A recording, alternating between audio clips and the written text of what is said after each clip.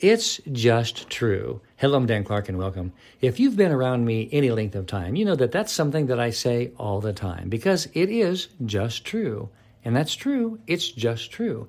When something's happening or when someone behaves a certain way, when there's something happening in the world, it's just true.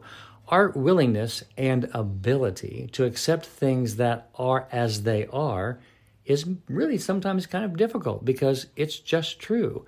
The most difficult thing that I work with someone in my world is the things that they don't want to be true.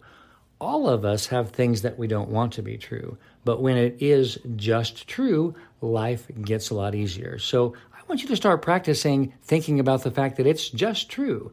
Now, I don't mean that to be in a condescending way about others' behaviors, because that's not really what we're talking about. We're talking about the things that will never change. It's just true because that's what happened. That is how things are going right now. So learning to accept things as they are makes life much, much easier. I love you. I'm Dan Clark.